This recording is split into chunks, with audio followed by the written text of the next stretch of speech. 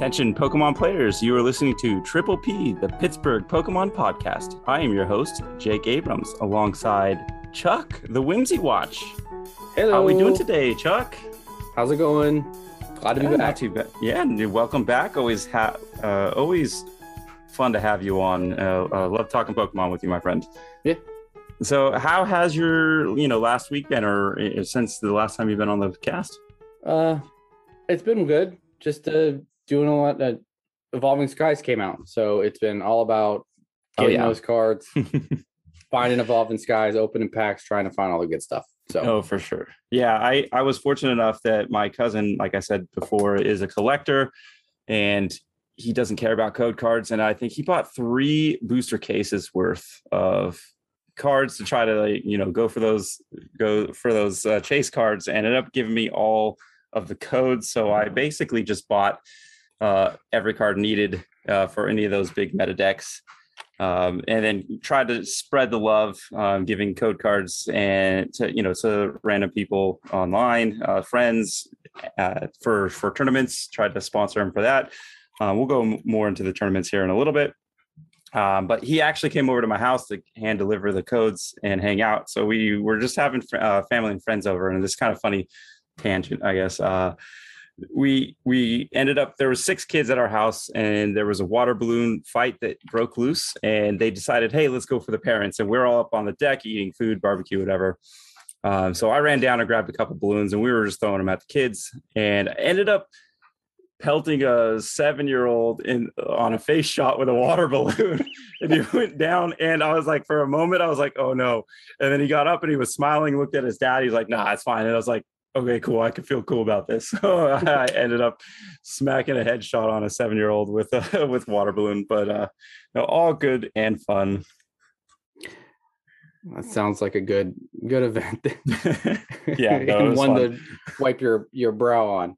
Yeah, it was a scary moment for a second, but it was all good. But enough about us. We have a guest today.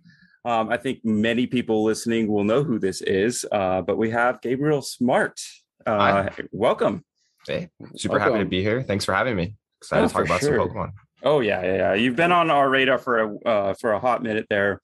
Always enjoy your takes and your lists that you post, and kind of just following how you do in tournaments there on Limitless and everything like that.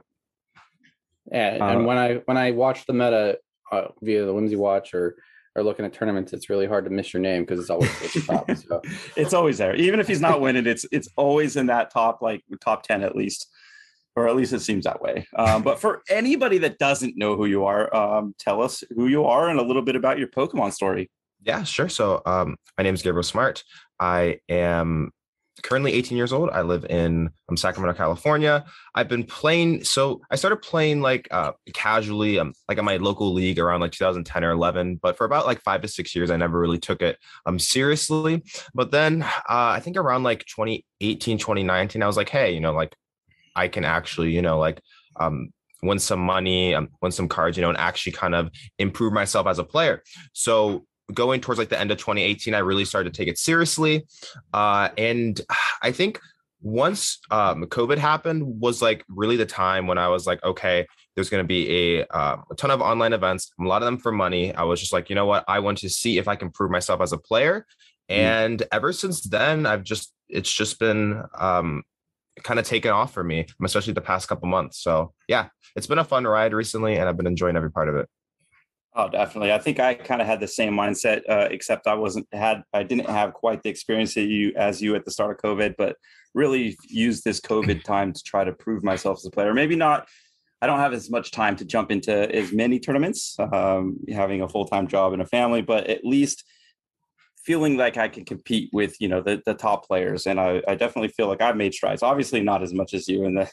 So can't wait to kind of talk about the rundown of your career and all that good stuff. Sure. Yeah, no, totally. All right. So we have a standard set of 4 questions for every first time guest. Chuck, do you want to start us off on these? Yeah. So we start with what is your favorite starter Pokemon from any my favorite starter Pokemon is probably, God, this is kind of, I would probably say Cyndaquil. I really like Cyndaquil a lot. And I don't think he gets as much love as he deserves. But yeah, I like Cyndaquil. Sure. He's cool. I won't. Yeah, I'm not gonna say he doesn't get as much love as he deserves, because I think that's the first person that said Cyndaquil. But I do know our one local Colton, his favorite Pokemon in general is Quilava. So definitely get some love other places too. I mean, I've missed a lot of that middle generation, but I know when the Legends of Arceus comes out, Cyndaquil will be my starter of choice. Yeah. I just like the design and everything about him. He's just like cool. Yeah. He's a pretty cool looking Pokemon. Okay, so as far as just Pokemon in general, what is your favorite Pokemon? God, what is my favorite Pokemon? This is kind of like a question that I get like a lot of times, and I'm like, I'm not really sure, but I really like Suicune. I think that Suicune's cool. That's one of my favorite Pokemon for sure. Yeah. He's definitely a pretty cool. He is legendary. Yeah. He's legendary. Currently, that's my favorite one, but that could change in a year. You never honestly know. So then you're pretty excited about the new Suicune that came out. Yes, I am. I think that card is fantastic. I'm sure we'll definitely get into it when we talk about decks and kind of just like decks for specific decks, but I'm sure that name will come back up, like I said. Okay, so your favorite card, Pokemon card, and now it doesn't have to be a Pokemon, it could be a supporter, or really anything for any reason. What would your favorite Pokemon card be? Does it have to be standard, or can it be like former? It could be standard. It could be, it can be anything from the past, like anything. Any printed Pokemon card, for any reason. You can just like the art. You can like its attack, whatever. I think Zoroark GX. Now I know that's probably a lot of people's favorite card, but that card I have really enjoyed over the past couple of years. I think it's a card that you can get very rewarded for playing correctly. Mm-hmm. And I would probably say that's my overall favorite card. That was unfortunately, I started playing after he rotated and didn't really get to experience that. But from what I've seen and from people playing expanded, Zoroark seems like to be a fun deck and definitely a thoughtful deck. Yeah. All right, I guess I get the big one. Yes. What is for whatever reason, again, however, you cannot like the art, you cannot like it because it's cost you a game, but what is the worst Pokemon card in the game? Gengar Mimikyu Tag Team. I agree. It's a fair answer. It's a fair answer. Now, is that just because the Shadow Rider? Was it something before, or you think Shadow Rider definitely tilted it towards that? Yeah, so Collinsville 2020, where Trevenant and Dusknoir, Gengar Mimikyu, and Milotic won, and it just completely dominated that event. That was one of the first times that we really saw Genku be abused. And then once Shadow Rider came out, it kind of found like that power again to be able just to consistently use it. And then after using it, going into like a Pokemon that can hit for like 200 damage is absolutely insane. Yeah. And since Shadow Rider draws cards and stuff like that, like you can just go like Gengar Mimikyu, they go past, and then you have 3 to 4 Shadow Riders on your field, and like your opponent's just like, I literally didn't get to play the game and you're hitting me for 200 damage. So I definitely think that that card has not been great for the game, and even though I've seen some success with it, I'll be very happy when that card leaves rotation. Yeah, I don't think you're the only one. I mean, for me, I abuse it currently with Shadow Rider, and I will be sad for it to go, but I understand it is very abusive. No, but good choice. Chuck, did we have? Yeah, so I did come up with. It might be a pretty easy trivia question, but it's a trivia question. Mm-hmm. It's a recent trivia question. So, with the latest set release, what Pokemon received its first trading card printing? The latest. How's that easy? I don't. Oh my god. Is it like a trainer or like a Pokemon itself? A Pokemon itself is the first time they got printed on a trading card. I have no idea.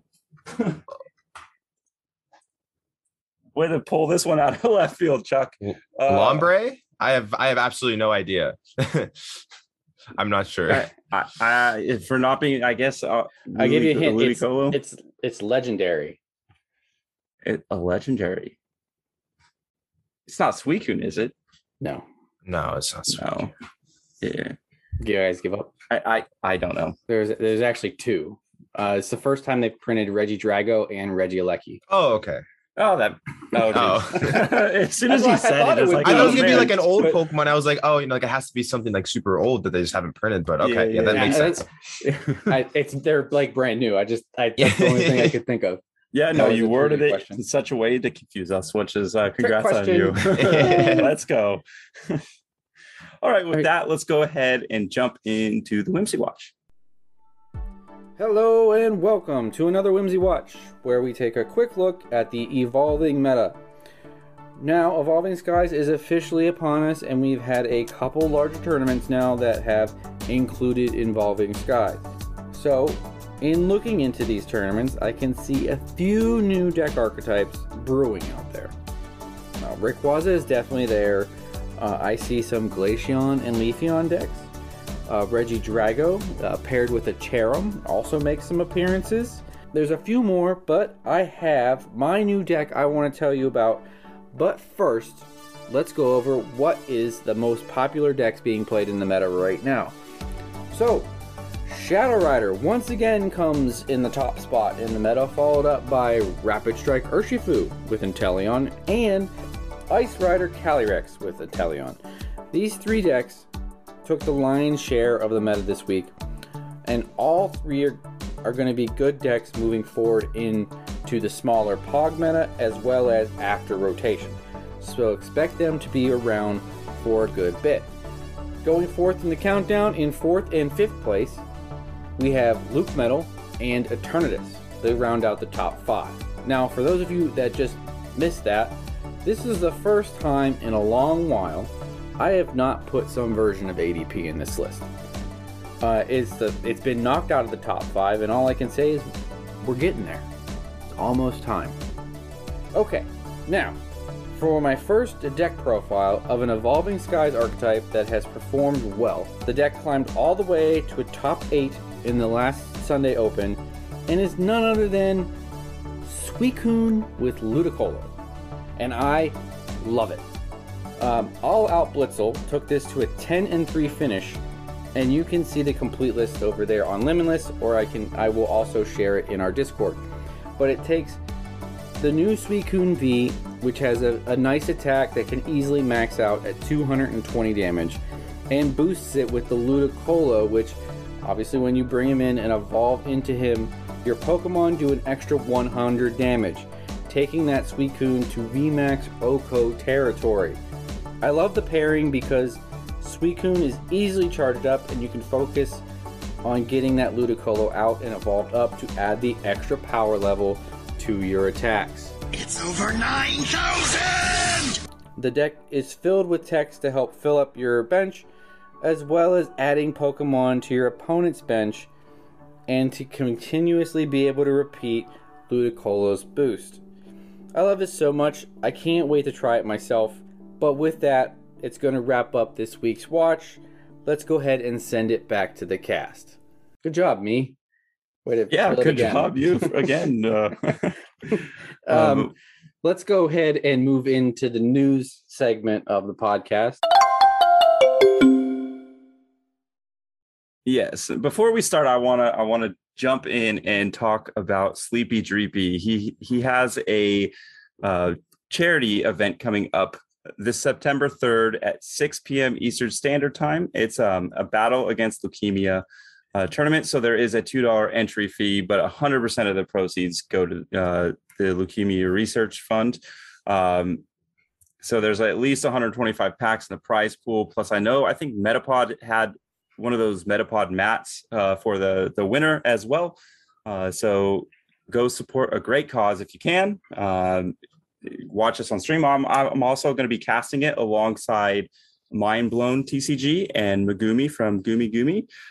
So we're going to kind of rotate in between games. So there's going to be lots of fun streaming to watch. Plus, if you want to play, obviously, it's always fun to play Pokemon, and it's your last chance to practice any of those meta decks right before POG. So, like I said, last chance before POG. So, really go check it out, and hopefully see you guys there. All right. Now, we had quite the news dump this week on things that are coming out, going to be trademarks, all kinds of fun stuff. So I'm going to kind of just gloss over a few things because there's a lot of new products coming out. We have a V Memories collection that's coming out in GameStop only. They are going to make we see the next evolution of League battle decks and their Rapid Strike and Single Strike Urshifu decks coming out, as well as a premium collection for both of them. So you'll see easy ways to get Rapid and Single Strike Urshifu Vs and V Maxes, as well as we got some new celebration products that you can. There's a tin with Lance's Charizard and a Dark Sylveon coming out for the celebrations. And then we got news that Japan's December set is going to be the trademark we've been waiting for of VMAX Climax. And a lot of news on that because in the article it said there's potential. Nothing is confirmed, but there will be a reprint of the fabled Ultra Ball. Oh, yeah. I've been excited for Ultra Ball ever since Melody came out, that alt art and having there. And I believe Raihan's alt art has a Ultra Ball as well. So I've been really kind of thinking it's coming up. I wanted to see your guys' opinions on the fact that Ultra Ball could be coming back into our format. Well, since I never actually got to play in a format with Ultra Ball, I want to hear Gabe's opinion on this first. Sure. Yeah. No. So from looking at Twitter, there's definitely a lot of people that are like, oh, this card's gonna be super good for the game, or like, oh, this card's gonna be not super good for the game, I guess. I think it's definitely gonna be helpful. I think that one of the worst things about Pokemon is dead drawing, and having another way to prevent that is going to be huge for the game, so you can achieve your strategies and stuff like that. I do think that I don't really know if we needed the card back, but it's definitely nice to see it, and it's going to help us probably more than people think, because like we've been going a year with playing Pokemon Communications, and that card is a pretty flawed card in a lot of ways, because you'll get those hands where you have a communication, but you just won't have a Pokemon and your hand is dead. Now, instead, if that was an Ultra Ball, then you actually can do something. So I think that's also going to be great. And then I think for stage 1 and 2s, which oftentimes struggle simply because they just can't set up consistently, I think that Ultra Ball is going to help in that sense as well, just to get them to be able to get going. Oh, yeah, I agree with that 100%. And then also with having Quick Ball and Ultra Ball, you could definitely thin your deck a little bit easier. There are a lot of cards, maybe like the mustard. There was a lot of ways that you couldn't really thin your deck to guarantee you have that. So say you do that, you can get a Pokemon out and use a supporter like that. Not only that, you can just thin your hand out to potentially get Dedenne, or not Dedenne, but Crobat. So he's a little bit more effective in that form. Like you said, with evolutions.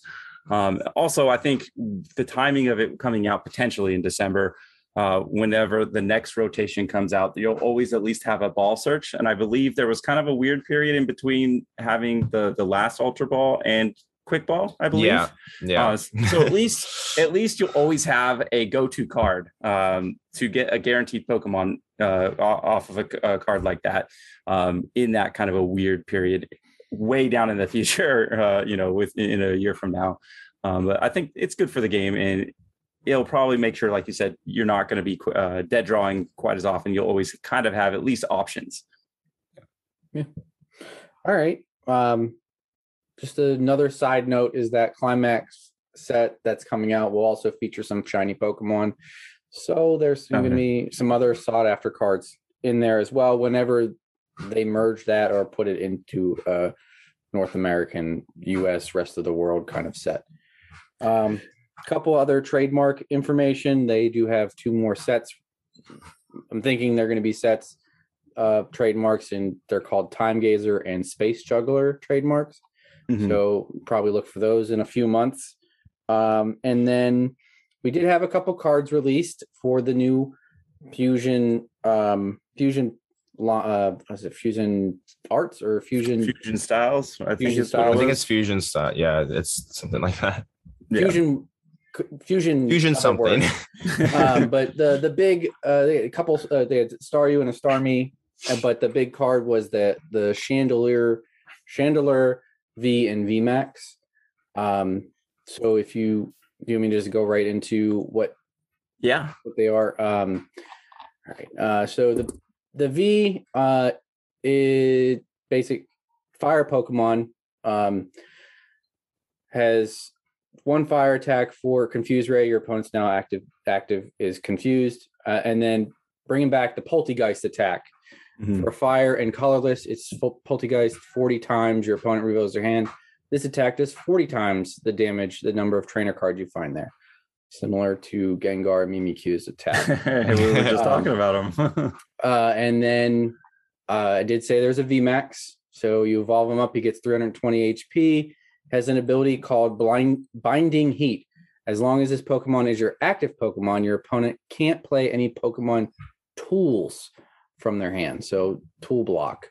Mm-hmm. And then we get, for the same fire colorless attack, Max Poltegeist. Take that same attack, dial it up to 70 times for every trainer you find in your opponent's hand. I really want to hear Gabe's opinion on this after talking about Gengar Mimikyu, because this really kind of mirrors it in my eyes. So I think this card is going to be relatively decent. I would say the reason that Poltergeist is so good is because of Horror House. Mm-hmm. So the fact of the matter that you don't have Horror House anymore allows your opponent to play around that attack relatively easier. So I think that it's definitely good. It's just going to be a card that's so easy to play around. Mm-hmm. But maybe an expanded, you can pair it up with Gengar Mimikyu. I have absolutely no idea, but I think it could be okay. Losing Reset Stamp kind of sucks for the card because you could Reset Stamp them up to 6 and they can't really control what they're going to draw. So I don't really know if it has any tools coming forward that are actually going to help it, but so it's okay. I think the ability is cool. It's nice to see something that can slow down your opponents, because a lot of people are cutting switches and they're just playing 3 to 4 air balloons now. So it's going to be interesting to see, but it's okay. Yeah. And if you do catch them off guard 70 times each, you can catch your opponent in a weird spot. If they don't see it coming. But I think this card is just a little too slow for them not to see it coming. So like you said, I think it is easily played around, but maybe there's uses for him, like a super meta deck going forward with a partner that hasn't been revealed yet. I think it might just be, whether we see any kind of support in the ways of supporters or items that mess with your opponent's hand. Yeah. So that you can guarantee that this attack does something, because any card that can do 70 times 0 and do no damage is kind of iffy if you really can make a whole deck around it. So, all right. Well, that's the one big new Pokemon that will be in the Fusion set. The other big news is they launched the product images for Fusion Battle Styles, and the ETBs look really cool with Mew on it. But the other thing that we saw on there is on the back, they kind of replaced the PTCGO Online with a new app. It says for the new Pokemon TCG Live. So potential new app or client or way to play online coming in the works. This is a weird way to spoil it, but what have we thought? What is the thoughts on a new online client? I think we go guest first again on this one. Sure. I think it's Yes. So we haven't had a new client in 11 years since we got it, right? Mm-hmm. I think it's gonna. If I had to make a guess right now, it's probably just PTCGO, but on like Apple, maybe, you know, like phones and stuff like that. Like we really haven't had that on like mobile. I don't really know if Pokemon's the type of company that would spend the time to like completely make an entire new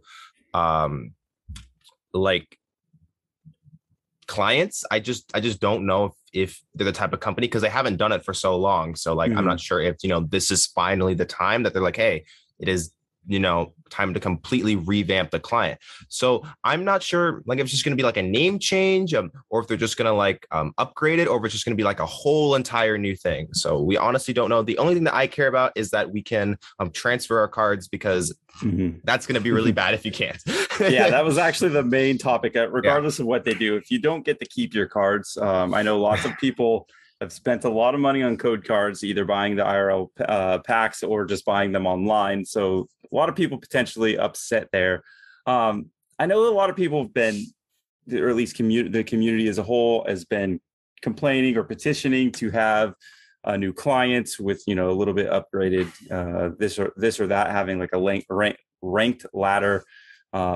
So maybe it's that. I'm hopeful that we'll have a new client with that we can transfer our old codes or our old cards over, especially for those older players that have like tropical beaches and things like that. Like those are like really hard to find. Thousands of dollars. My just by kind of talking to other people, just kind of the feel of the community, I guess, is it's more of just like a facelift, like Gabe was saying, maybe having it, you know, available on cell phones, maybe making it a little bit smoother, you know, different, like just changing the overlay and everything like that.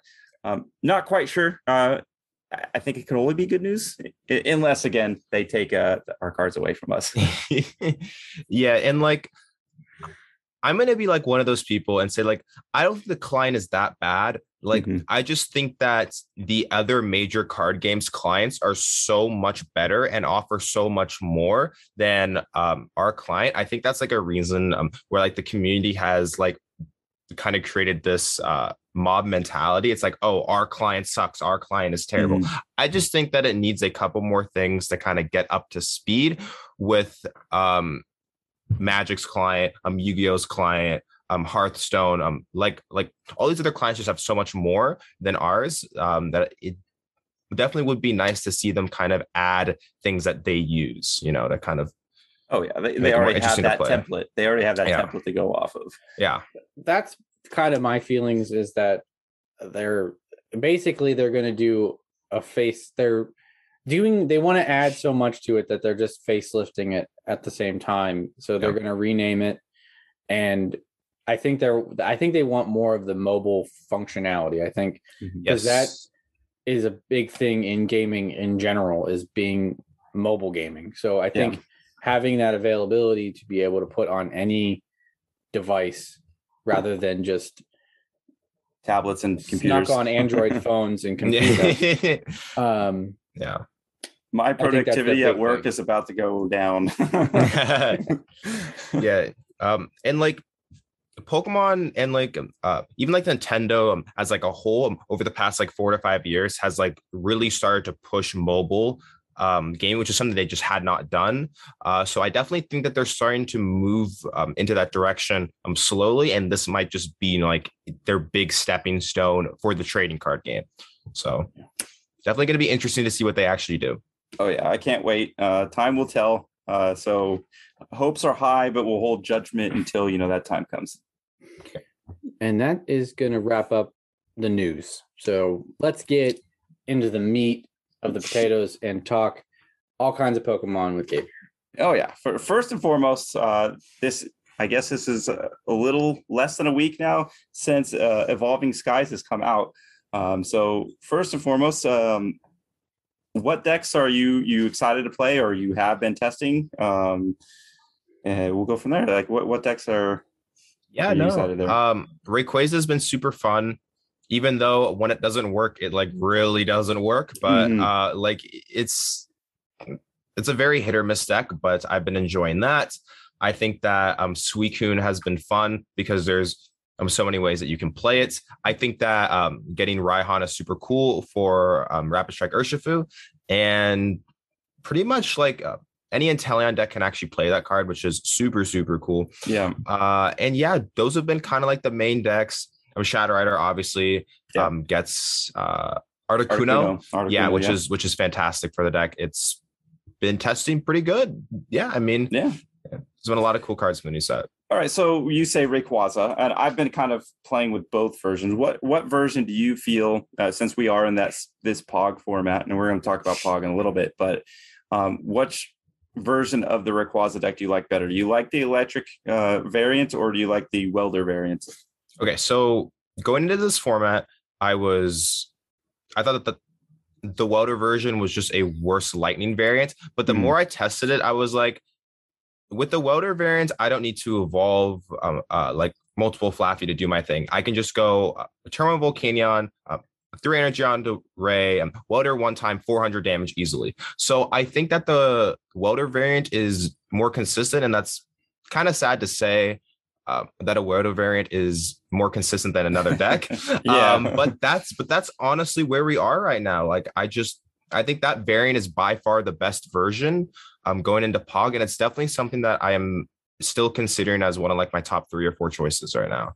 Yeah, I think I'm in the same boat. As far as the electric version, though, what techs? I mean, obviously the Flaffies, but are you playing a heavy count of level ball? Are you playing Bolt Hunt? Are you playing or all those techs in there?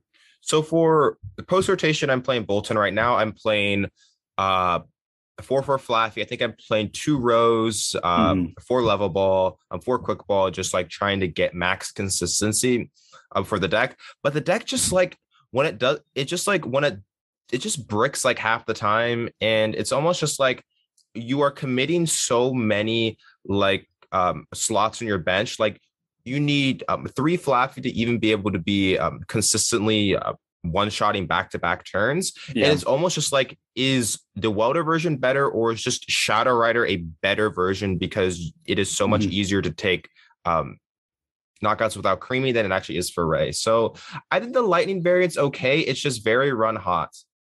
So no, I tend to agree with that. That's kind of what I've found in both versions.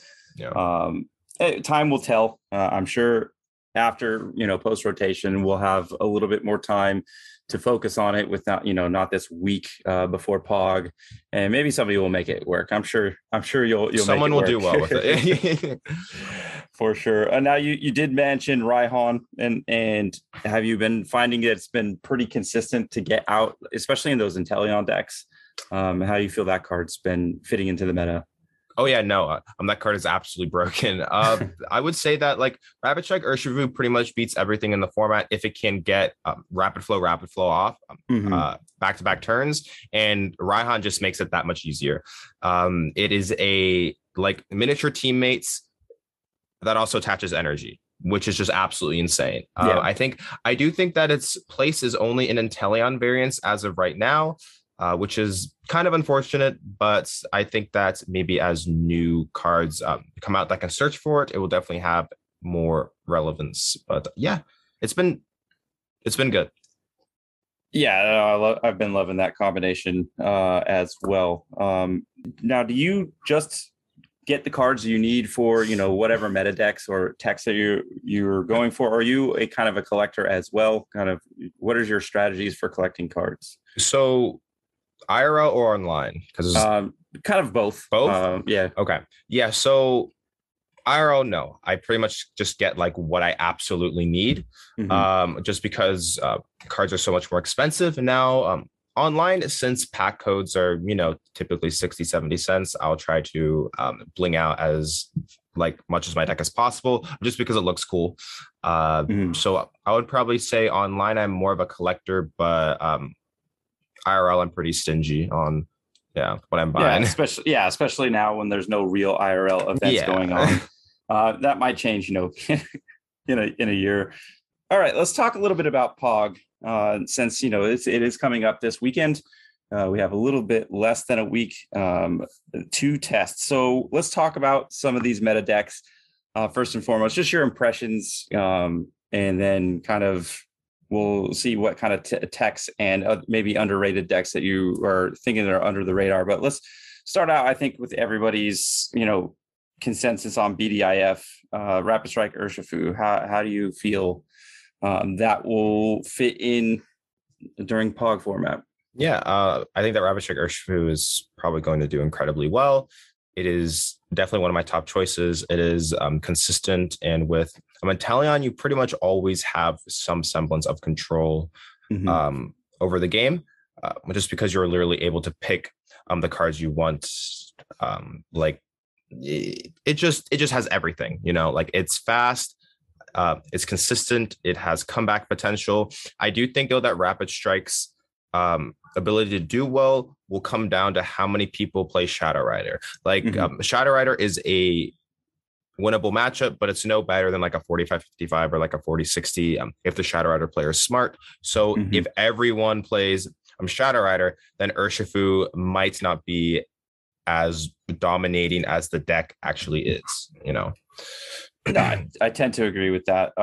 Do you have any techs in the Shadow or the Urshifu that may not be, what everybody's been seeing for the last few months that you might consider in the Rapid Strike Urshifu?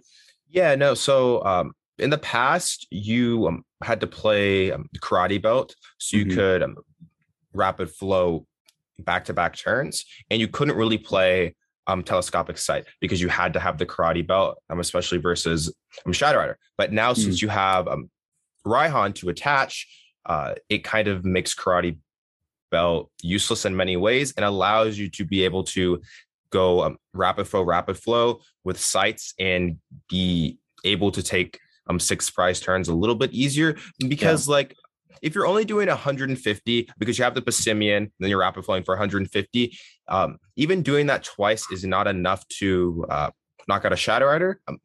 But if you have a sight, you're doing 180, which is now enough to to two-shot the Shadow Rider. So I think that being able to play sight definitely makes the matchup significantly closer now. So that's what I'm playing in my deck. Yeah, for sure. The sight's a really good call, especially as you said with Raihan and all that, not being able to do that extra damage. But as far as bench barrier Mew, do you think a lot of decks are going to be playing that in response to Urshifu Rapid Strike? Yeah, no, I even have the Mew and Shadow Rider just because I don't want to take the risk of losing a 45-50 bit because Shadow Rider is matchup is pretty favorable, but Shadow Rider bricks a lot, and especially early game. And it's just so it's just when you stumble, Urshifu can pretty easily beat you. So it's just having that Mew as a backup is great. I think pretty much every deck should be playing Mew right now, honestly, because because if you don't, Urshifu is just going to run all over you with rapid flow. So yeah, I think that having Mew is a must for this event in pretty much every single deck right now. I couldn't agree more. There's too many of those Pokemon there that could just get two-shot, and that is just horrible news if you can take 6 prizes in one turn. But yeah, let's see. We kind of alluded to it. Shadow Rider Calyrex. That's probably my choice going into POG currently. Any kind of techs or anything? How do you feel that that's going to fit into the POG meta? Well, I play Mew right now, and I play the Articuno. I have been kind of toying around because oftentimes Shadow Rider plays a 2/2 Alcremie VMAX. I've been kind of thinking that maybe a 1/1 Alcremie with a 1/1 Espeon VMAX might be kind of cool. But pretty much my list hasn't really changed, except for adding in the Articuno. I think I cut an air balloon or something like that for it. It's been definitely good, and I just think the Articuno at first I thought wasn't that great, but then I realized just you can, instead of doing 150 or 180 turn 2, you can actually start to hit 200 plus turn 2 simply because you have the Articuno, which is basically a plus power for 60, right? Yeah. So I think the Articuno really just makes the deck so much more aggressive, and with Horror House as well for one more major event, it just makes the deck even better. Oh yeah, I think the energy acceleration with Articuno plus having, like you said, the GX a horror house to buy you that extra turn to do those underworld doors. You can easily, you could easily put your opponent into a checkmate position before they ever play. Yeah. But the same token, Shadow Rider, like you kind of alluded to, is susceptible to that early game bricking. Is there any consistency cards that you're thinking about potentially adding to Shadow Rider to kind of combat that? Yeah. So there's a lot of lists that have been doing well that only play like 4 research and 2 Marnie typically, and I typically like to play 3 or 4 Marnie. There's some lists that are only playing 3 Evolution Incense and no Pokemon Communication. I like to play a 3-1 split personally, so I think it's just like upping search counts is probably the best thing that you can do. And yeah, it's just because like the Shadow Rider is a deck. It's like when you set up, you win. Like pretty much most of the time. It's just how it is. So it's like you don't really need to tech too many cards into the deck for certain matchups when you can just go turn 2, 200 plus damage, 8 energy on the board, I'll creamy ready to do 400 the rest of the game. Yeah. So I just think that upping the search counts is definitely something that is great for the deck. Like an extra Calm or an extra Evo Incense, just like that actually matters more than people think in the deck. No, I couldn't agree more. Okay. Sorry, Charlie. Can I just jump in, or do you have any more questions on Shadow Rider? No. Oh, because I wanted to ask your opinion on the other Rider. Because I've been playing Ice Rider, and I like its appeal in the meta currently, and I wanted to get your take on how you think it will fare in the Pog meta at all. Yeah, I think the deck's probably in the top 3 or 4 decks in the forum right now. I think that getting Raihan is fantastic. I think that getting Medicham V is also great for the deck. I think the deck actually has a pretty decent Shadow Rider matchup due to Articuno just being able to buy yourself an extra turn, be able to get those energies down on the field, and start to set up Inteleons everywhere and stuff like that. I think that matchup is actually very, very close since they have like most of the Ice Rider lists that have been doing well don't play Peak anymore, and they're more committing to like 1 to 2 Kuno and Cobalion just to buy yourself more turns to be able to get those pings onto those Shadow Riders to be able to one-shot them. I think the deck is great. I think that Ice Riders playability simply comes down to how much Zacian decks there are. Like Luke Metal is always going to see play until it rotates. Zacian ADP is probably going to show up. I don't know how big it is going to be, but it's going to show up. So it's just almost like if metal decks don't show up in just huge numbers, I think that Ice Rider is a fantastic play. It's just we don't know yet. So we're going to have to wait and see. But I think that Ice Rider is in a really good position right now. It's just a deck that takes a bunch of 50-50s. So you have the ability to outplay your opponents. So you think with Ice Rider, you still think it's just ride with the Ice Rider itself with the added text of maybe a Medicham or Inteleons for pings. Just Suicune as well. You can play sometimes as well. That's why I've heard Suicune being added in as an attacker for those metal matchups just to help out.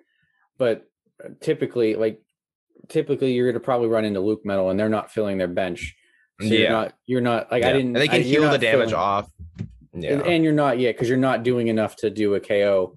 And I just felt like if Ice Rider can get going faster than turn 250, turn two, knock out Zacian and you're good to go. Like I definitely think the Suicune was cool. Some people were talking about playing like 2 or 3 in the deck, which I just don't think is needed. I could definitely see 1, but I think that like Ice Rider just thrives on being able to smack your opponent super quickly and them not being able to respond fast enough. So I think that just keeping the deck as streamlined as possible, the deck really just needs the Raihan and the Medicham, and that's pretty much all you need from the new set. I just think that being able to smack them quickly is often enough to win you the majority of your game. So I think that keeping consistency first is huge. Agreed. So going into those Zacian decks, how do you think that we'll start with ADP Zacian? Do you think that you'll see a fair amount of play with ADP Zacian, or do you think all these VMAX decks are kind of pushing it out anyways, where it's not really having the greatest win rate against those top meta decks? Yeah, so ADPization itself just really hasn't been doing super well recently. Like you might see like in a top cut here or there. ADP Moltres is really in like this, like the a better variant of the deck. I think it's okay. I mean, Ultra Creation Boss game is still a thing. I just think that as decks like Shadow Rider has like 300 plus HP, like over the past couple sets, Pokemon have gotten more and more HP, which just thus makes it so much harder for ADP to keep up with the power creep. So I definitely think the deck's probably like tier 2. I think that ADP Moltres, if you want to talk about it now, that's fine. Yeah, okay. Let's do it. Yeah. Okay, sure. So ADP Moltres is great in my opinion. It really has a solid Shadow Rider matchup, which is really what keeps it super, super good. It's okay versus Urshifu. It's pretty close. If you play Mew, it's pretty close versus Ice Rider as well. It's just kind of the consistency thing where half the time the deck just doesn't work, it seems like. But when it works, it pretty much beats everything. So it's almost just like getting the list down to being able to set up every single game. But I definitely think the Moltres version is tier 1. I just think that the straight version just isn't really strong enough anymore in this format, which is kind of crazy to think, to say that ADPization just isn't strong enough anymore. Oh yeah, a year ago people would laugh at you. Yeah. Do you feel that Zacian and Moltres belong in a deck together, or do you think that clunks it up too much? I'm sure it gives it more options, but do you feel that they should go together? Yeah. So there's a lot of versions that actually just don't actually play the Zacian. I think it's almost like maybe 40% of the versions actually just don't play Zacian. I actually personally like Zacian because it is just such a good starter to start with. And like when you start with it, you're pretty much guaranteed not to dead draw at, in some way, shape, or form. So I still like the Zacian. It's a great attacker. Super good versus Ice Rider. So currently I have the Zacian in my list. That's a fair point. But going on from ADP to the other metal deck, Luke Metal. How do you feel that fits? Oh, it's so bad. I'm not trying to offend Luke Metal players here, but no, I don't understand how the deck does well, because like Shadow Rider, I think, just absolutely destroys it, in my opinion. Urshifu is probably the one matchup that keeps it relatively relevant, and probably Ice Rider as well. I think the deck really preys on people not being able to conserve their resources, and when you hit some of these players and they just overextend, Full Metal Wall just ruins them. So I definitely think that deck is fine. I would probably say it's like tier 1.5. I just think that it's very susceptible to players that know how to resource manage. Yeah, that's what I would say. And I feel if you're going into Pog, most players you're going to play against know how to resource manage. You would assume, at least. That's it's still funny because it got third in the Sunday Open last week. It's still it's still around. Yeah. But, I feel like you're not going to go into Pog this weekend and you haven't been playing Luke Metal and go, I'm going to play Luke Metal. I feel like the guys that have been out there that have still been playing Luke Metal and know its ins and outs so well. There's like 3 or 4 people that they just only play Luke Metal. It's all they play. Yeah. Those are the people that can take it in the Pog and actually do well with it. Yes. 100%. If you're not been playing it for the last 2 months, don't pick it up, because it's not gonna treat you nicely. Yeah, it's such a slow and grindy decks, and games just go so long. It is not really fun to play, but it's just more or less like it just takes a long time to win games, and you really have to know what you're doing, because when a game goes significantly longer, then there is more room to misplay.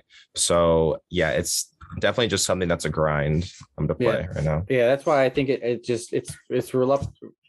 up to those old players, like not old players, but those guys that have been experienced Luke Metal players. Yeah, campaigning it over and over again. Keep it up with those. So I'm going to transition us back into another ice deck that Jake thought would be pretty good, because Glaceon has been doing pretty well. So thoughts on that being a potential Pog showing as well? I think it will show up. I don't know I don't think a ton of people are going to play it. I've been working on some lists with the deck with I basically kind of took like the Ice Rider core and just cut the Ice Riders and added, like a 4-3 Glaceon line with a couple changes like the Snow Leaf badge and stuff like that. It's okay. I definitely think that since I would probably say the majority of Shadow players that are playing Path are playing 2 right now. I think that matchup is kind of scary, just because they can go Path of the Peak and hit them for like 400 damage with an Alcremie. I think the deck's okay. It's almost like the Zamazenta thing with Luke Metal. It's like, are you really going to go far with a card that stalls VMAXs when there's so many ways to actually turn off that ability? Yeah, so. I was curious on its ability to actually be able to wall when just Zamazenta has been able to be turned off and pretty easily. Yeah. And we've found ways to play around you can't hit me effects that don't require that aren't putting special cards to hit those guys in there anymore. So I would say though, after rotation, it might be a little bit better. Obviously Path to the Peak is still there, but you'll still have those cards like Phoebe or Path to hit, but then you're not actually OKOing it. So it potentially could have a little bit more viability then, but currently with a lot of GXs, tag teams, and some of these, one prizers, Volcanion and stuff like that, can put some, meaningful damage on the board. Yeah, no, I think that the Glaceon gets significantly better post rotation because we lose Marshadow. So Shadow Rider does not want to play Path in a format where it can't bump it the next turn. So it's if Shadow Rider's playing 1 to 2 Path to counter Glaceon post rotation, it's going to become it honestly kind of hinders your deck, So I mean, you do have Pumpkaboo. Yeah, but then that card gets stuck on the bench, so you're kind of clogging up your bench almost in a way. But I definitely think it gets a little bit better post rotation. So I'm going to be excited to test that deck for sure. Yeah, I did test it while just kind of playing around because that was the first deck I had. Yeah, it was kind of fun just to get a VMAX up there. They didn't have any text for it, and then they just kind of lost. But other than that, yeah, I think a lot of decks, especially POG format, will have answers for Glaceon. Yeah. All right, so the big new VMAX deck, Rayquaza. How do you feel that fits into POG? As I kind of said before, I think that the Wodo variant is good. And I think the Flappy version's kind of inconsistent. Mm-hmm. So now, do you think any of the people going into this tournament with aspirations to win will actually be playing Rayquaza, or you think it's just not tested enough at this point with the inconsistencies that we kind of mentioned to bring it into a tournament like so? I think there's going to be a lot of people that play it because it's the big new shiny card, So mm-hmm. I think it's definitely going to be one of the most played decks. I think that there will be some pretty. I think if a good testing group brings the deck, it has to be good. I don't think a group of top players will bring Rayquaza unless their list is broken. Mm-hmm. So I definitely think that it has potential to go far because someone is going to draw well with it. Someone is going to play the Flaffy version and every single game go Flaffy and just completely set up their board on turn 2 and just absolutely smack a VMAX for 400 damage super easily. Someone is going to draw well. It's just how many people can consistently do that, which I don't think is very much, but I wouldn't be surprised if one made it into the top 8 for sure. So fair points on that. Yeah, I don't think I'm brave enough quite yet to play Rayquaza in a deck like this. Chuck, did you have any other ones you wanted to ask about? No. Okay, so I do want to talk about Grass with this new Leafeon Dhelmise combo. Do you think it's viable in the POG format? I think it is viable simply because Absol is in format, so it's basically like a plus power for 16 in a lot of ways. I think it's good. I think it beats ADP decks pretty convincingly. It does pretty good versus E-Turn. It does pretty good versus Suicune decks. It's solid. I would probably say it's on the same tier as Victini. Probably say it's a tier 2 deck. For sure. Someone's probably gonna do okay with it. Yeah. I just don't think it's on the level of Shadow Rider or Urshifu currently. Yeah, actually, when you kind of mentioned Eternatus, we didn't even bring up Eternatus up in any Dark box. Do you think Dark is going to do anything, and what's the best Dark variant to bring? I think that Dark Box is by far the best variant right now.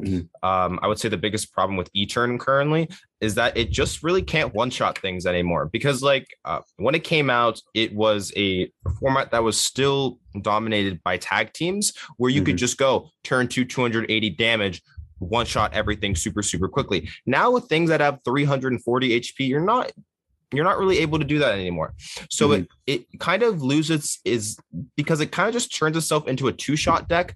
And why are you playing a deck that has to set up 8 bench Pokemon and is only two-shotting? And it's also inconsistent. So I think that the Dark Box variant is super, super strong. Getting Moltres is going to be great because you can Sabrina and Bryson Men, get the 2 energy, get the Moltres and a couple other Pokemon, slam them all down. You can get 3 to 4 energy, turn 1 onto the field, which is absolutely insane. And Dark Moon it's just an incredible attack. You just take a Pokemon off the field. Especially against those Luke Metals that are trying to tank. You can't really tank can't it. stop that. Go over it. Yeah, so I definitely think that the Dark Box variant is actually one of the best decks in the format. It really just smacks Shadow Rider. It does pretty okay versus Urshifu. It's just the only question is the consistency. Can it get the turn 2 Red and Blue Weave Out Dark Moon consistently? And if it can, it is the best deck if it can do that. That was my choice for last week when we kind of went into what deck you think you're going to win. I thought, Dark Box just seems like it's in a really good place to, poised to, make one final stand with those GXs. Yeah. A couple other questions I had for Pog before we go on. With Control, do you think Control will see anything with all these cards that are about to rotate? Seeing Zoroark, a lot of people saying, he's the perfect, Pokemon for those stage 1s. There are a couple really, abusive Control Pokemon out there that can kind of shut down a lot of these decks. Do you think that Control will see success? I think that very few people will play it as per usual. I don't think the deck is that great. Because Shadow Rider can go Horror House turn 1 and then use Astral Barrage and just start to spread everywhere. Yes. And since if they're smart, they won't take prizes, which is really what Control likes to do.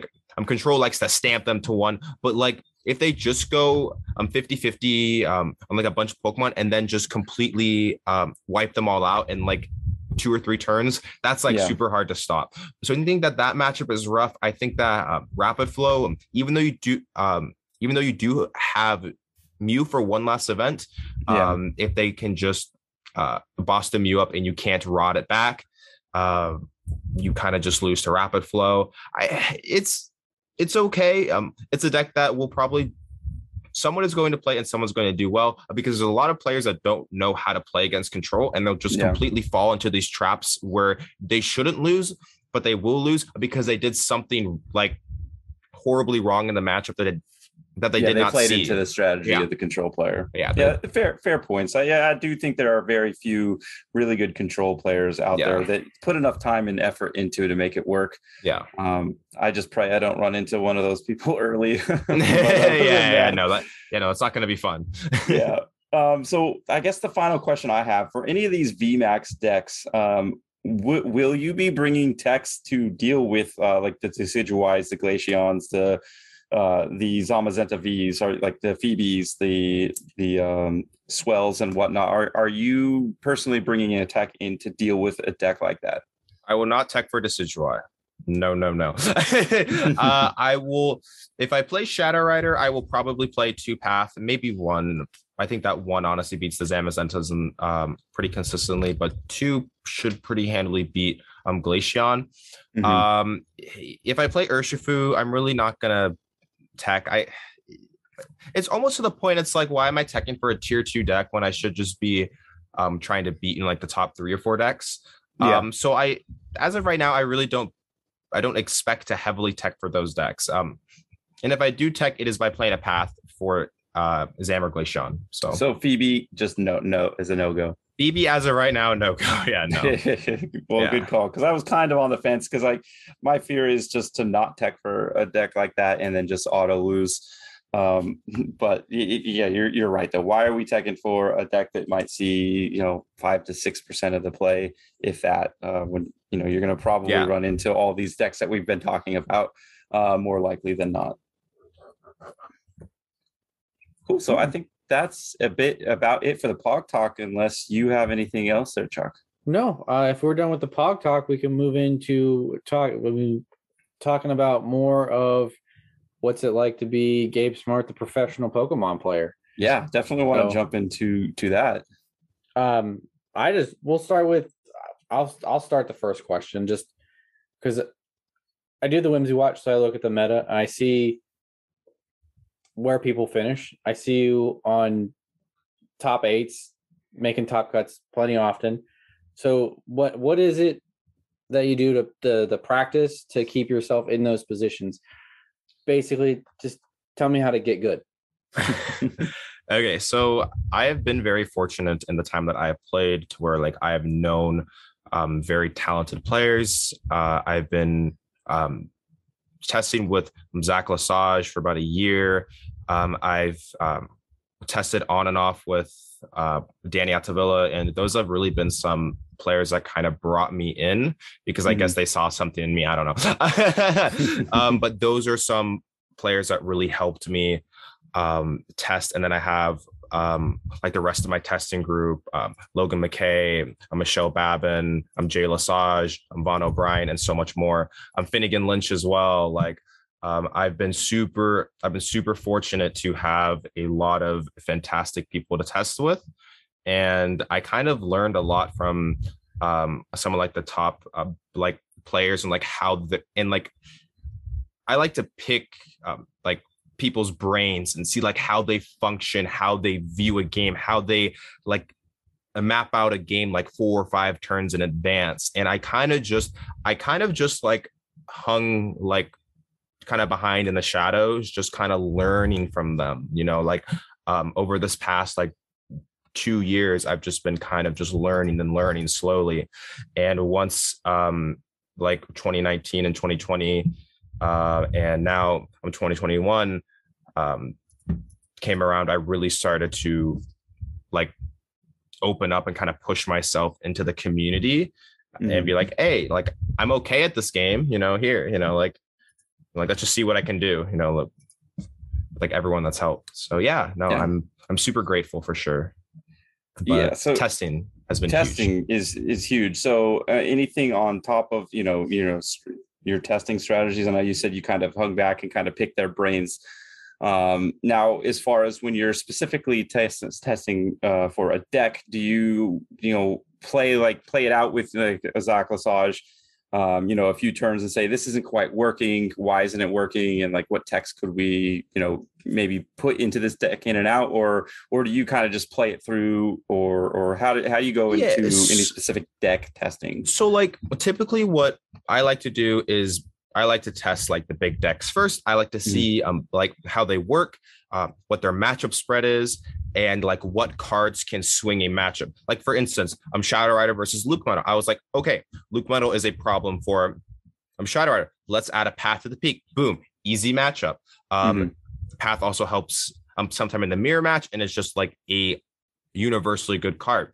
When it comes to testing rogue decks, I'm like, okay, first, do these rogue decks do what they're supposed to do first? And if they do, sure. If they don't, I'm not going to even bother with it.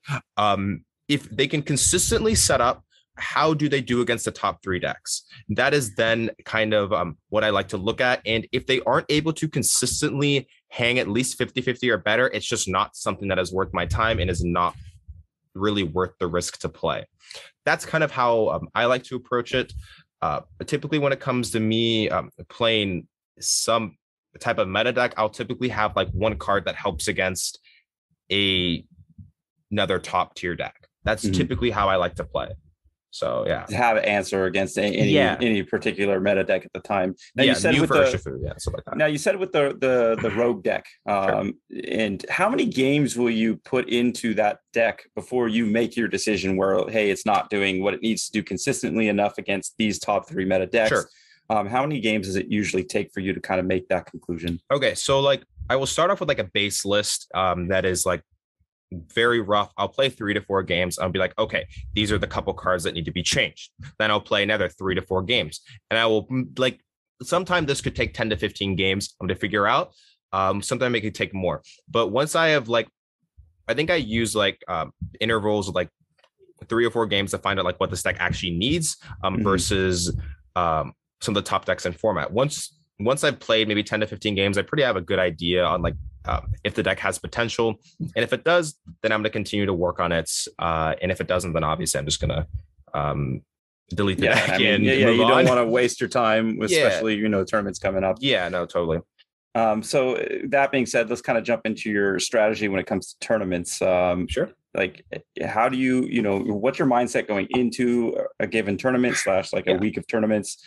Do you kind of stick with the deck for a week, or do you kind of mix and match? How do you kind of go about that? Okay, so this is something that I've actually kind of been like asked before, and it's like what I typically like to do is I wait like super late. Like I will wait until like Wednesday or Thursday.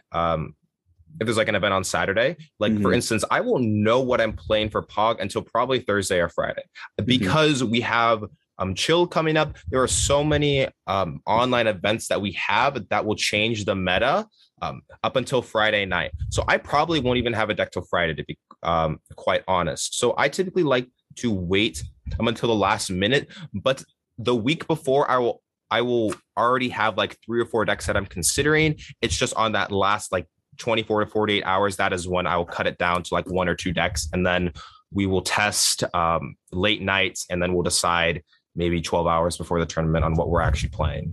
So that's typically what I like to do. Is it coming down to basically that meta call? Which one do you think is going to provide the best matchups going forward? Like, yeah.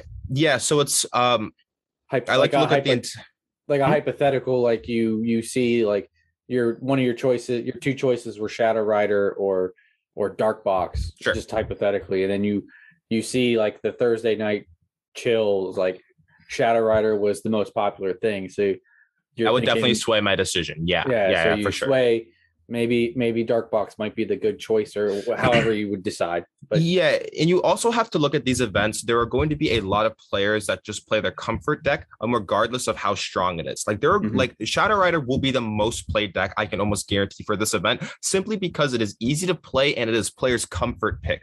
I would say at least 20% of the meta will be Shadow Rider, because people know that there's money on the line, and they simply don't want to risk playing something that they don't know how to play correctly, or is a deck that is very easily to misplay with, like Urshifu and Talion's a deck that you can very easily misplay with. So it's just like you kind of have to know like what's the like average player is likely going to do. Like when E-Turn was the most played deck going into like a money event, I was always like, okay, E-Turn and ADP-zation, those are people's comfort decks because they're easy to play. So it's like, do I play that and try and outplay them, or do I just play a deck that can easily beat them? So, yeah, no, fair points. Yeah. Okay, so tournaments are great for testing, and like you said, you kind of look at that and kind of make your decision, and then you'll do some last minute testing and do 12 hours before. But with all this testing, especially in the last 2 years with COVID, with all the online events, how do you kind of balance burnout between, playing too much and still wanting to play to be at the top of your game? Okay, so I actually don't play in as many events as people think. I'll probably play in like 3 online events a week, probably max. When I start to get tired, I just simply stop playing. Like I will just kind of cut down from testing. I'll take a couple of days off, and I'll kind of just relax, because like I'm working like 4 or 5 days a week, so I can kind of keep myself preoccupied for that as well. But burnout's a huge thing, and typically just take a couple days break, come back, try it again. See if you're having fun. If you're not, take a couple more days break. That's typically what I like to do for sure. But recently, I have not been getting very burnt out from Pokemon, which I guess is a good thing with for sure. Pog coming up soon. So. So I've used in the past like a strategy is just like playing some meme decks that are not number an A tier meta, but like you can go roll into a tournament with like a Wailord V and start wrecking people's day. It's kind of fun. It is, totally. But cool. I know, Chuck, you wanted this next question. Well, I had a different question. Oh, then you go for it. Because I know, well, like.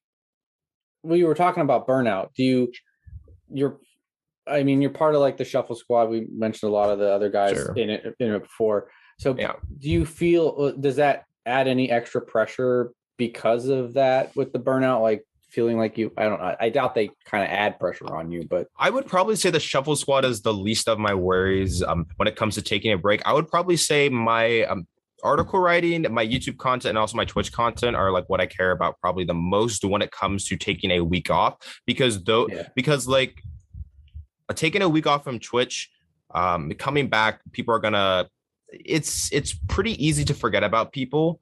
So it's just like kind of like that, like pressure to try and stay like semi-relevant, I guess. Yeah. So taking weeks off definitely puts a lot of stress on me, because I'm like, okay, I have to do something, like, are people going to forget? And, like, I'm not going to, be able to create as much successful content as I would like if I was streaming 5 days a week. So I would say that it's probably just like the pressure of like what the general community thinks about you that is more important, because like everyone in the Shuffle Squad, like I'm super good friends with, everyone there is super, super cool. I mean, they understand, like life happens, you can lose passions and stuff like that for some time. So they're pretty understanding. So yeah, that's probably the best answer I can give for that. Yeah, I was just trying to think like what if there's anything. Forget about it. No, I think you answered it. You answered exactly. I had a badly worded cool question, and you answered it excellently. So you're all good. The other thing I did want to ask you about, which is completely right turn from what we were talking about, is I want to know, because earlier in August we had the big New Jersey event, the CGC 10K. I can't remember whatever it was. Whatever it was.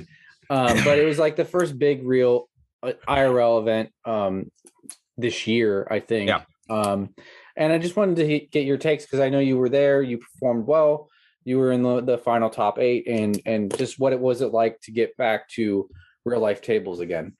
Yeah. So I have a group of friends. So I have a decent amount of friends who live on the East Coast. I had someone who lived like 30 minutes away from the venue. I hadn't really traveled outside the state in like a year and a half. So I was like, okay, let's go on a week and a half, vacation. And I did that. I had a lot of fun. And the 10K was then, I think there was like 130-ish players, best of 3. And it just like, I didn't go to profit, obviously. I just went to like get that feel of like playing IRL cards again and seeing friends at events and just having like that, like online events are cool, but just like IRL events just give you that different type of pressure where like you feel like I have to do well, or like I have to win this game. It's like I traveled completely across the country to do well in this event. So I guess it's just like that different type of pressure. The event was ran fantastically. There was a lot of talk on Twitter about cosplayers and stuff like that. Like, that was a problem, but I think the event itself and the judges were all very experienced judges who have ran regionals in the past, and just how it was ran was fantastic. And it really gave the small group of players like a mini regional type of feel for sure. Yeah, because that's so starting basically playing Pokemon in the non-Pokemon era of COVID. No IRL events. I'm looking forward to that, so that's why I wanted to get your kind of just like live vicariously through you for a second on just how it is to get to that large IRL event and seeing those friends and things like that. Because I mean, I have played other competitive games, and it is a whole different space when you're playing live. Walking into that venue, hundreds of people around you, like tables all throughout the venue. Yeah, it's just a different feel, you know, stream setup, everything. Yeah. Getting to look your opponent in the face. That's always a big one too. Yeah, for sure. I do like that part of Pokemon. And I mean, I have a terrible poker face, but but being able to try and read your opponent to plan the added planning of your next turn. I think that's a skill. Yeah, I think that's a skill that people are gonna, you know, there's some people that already have it, but I think a lot of people underestimate that. Sure. And I think that'll come in huge when it comes to IRL play. Yeah, totally. So one other question about IRL play, since we're talking about this event, you know, everything online typically is best of one. Going into best of three, how do you feel that people have been transitioning back into best of three, at least in that event? Do you feel that time, like going to time, is more of an issue, or do you think that it's you know, where it was before? I think that going to time was more of an issue a couple of years ago because games were more 1 to 2 prize based, but now since things give up 3 prizes and you really only have to attack like 2 or 3 times to win the game, time is definitely not that much of an issue. I do think the best of 3 thing is the nicest thing because I remember I was going against Urshifu, which is a really, really good matchup for Shadow Rider, which is what I played. And I lost game 1 because I bricked, and I was like, thank God I have 2 other games to win, which I did end up winning. So I think that just having like the best of 3 really makes it, I guess, more rewarding because like there's been a lot of games that I've won simply because my opponent has bricked online. I'm like, cool, probably shouldn't have won that game, you know? Yeah. So it's just a much more fulfilling feel to be able to beat them twice instead of once. Yeah, that way it takes if I just had this card, I would have won the matchup kind of thing. Whereas now it's really kind of more of a skill-based matchup. Yeah, no, totally. Yeah, best of 3, I like the feeling of being able to, like you said, eliminate the like one-offs of, well, my opponent just bricked or I just bricked, and then you can really know if you have a consistent victory or not versus that. Yeah. All right, so before we let you go, I had one more question about IRL. Sure. Since there are a lot of players, you know, that are really skilled but still new at the game that might have come right before COVID or during COVID. Yeah. Are there any IRL tips that you have for players? I know this might be way too early, but we're talking, you know, with the the Delta variant or whatever. But when IRL play does come back, I know like. Are there any tips? I know some people, you know, with Marnie compared to where it used to be with N or anything like that, or Reset Stamp, or are there any tips or tricks that you can kind of share with us? Yeah, no. So I would probably say to like a newer player, consistency first. Don't tech out your deck for every single matchup. You want to be able to achieve your board state every single game. And also I would say play something that you're comfortable with. Like it might not be the best deck. It might be, let's say, the 2nd, 3rd, or 4th best deck. But if you know that you can play that deck perfectly, then it is significantly better than playing the best deck and you having no idea what you're doing. So I think that consistency first, play the deck you're comfortable with, get enough sleep. Sleep is really important for these events because day ones go 12, 13 hours sometimes. So, you know, like when you're in like round 8 or 9, you're going to really start to feel it. So getting sleep is absolutely critical. I know that I have been someone who has only gotten like 1 or 2 hours of sleep before an event, and it is not good. So don't do that. But yeah, no, those are probably 3 things that I would have to give to a player through like basic idea. Yeah. Like advice from me. Yeah. So those are great tips. Yeah. All right. I think that's going to do for me. Unless you have anything else, Chuck. I have nothing else. I think we've took as much information as Gabe can let us have. The only thing I will say now, I know you got a Twitch and a Twitter and all that, and now's your time to plug it all so you can get some people to come out and view you. Sure. So whatever you want to plug now, go ahead. Yeah, so a shout out to the Shuffle Squad for sponsoring me. A shout out to Guardian Gaming as well for sponsoring the Shuffle Squad. A shout out to PTCGO store for letting me write articles on there. I really like to write for that website, and I enjoy providing content for the community. You can follow my Twitch at twitch.tv/GabrielSmartTCG. You can follow my YouTube and subscribe there at Smart TCG, and you can follow my Twitter at GabrielSmartTCG as well. So it's relatively easy to find me online, but if you guys struggle, then those are the links to get me. And yeah, feel free to send me a message. I'm more than willing to answer it. I answer pretty much like every DM when I can. So yeah. Never hesitate. Definitely. No, thank you so much for coming on. It's been a joy talking with you. I've learned a bunch. And I can't wait to see what you do at POG. I have, you're one of the handful of players I have my eye on to, see how far you can go with this. I appreciate that. Yeah. But that's going to about do it. If you guys want to get a hold of us here at Triple P, we got myself at Panux1 at Twitter. We got Chuck at Watch Whimsy, and we have Nick at the Duke of Hobbies, all on Twitter. And that's going to about do it. So see you guys later. And thank you for listening. Thanks again. Thanks, have a good one.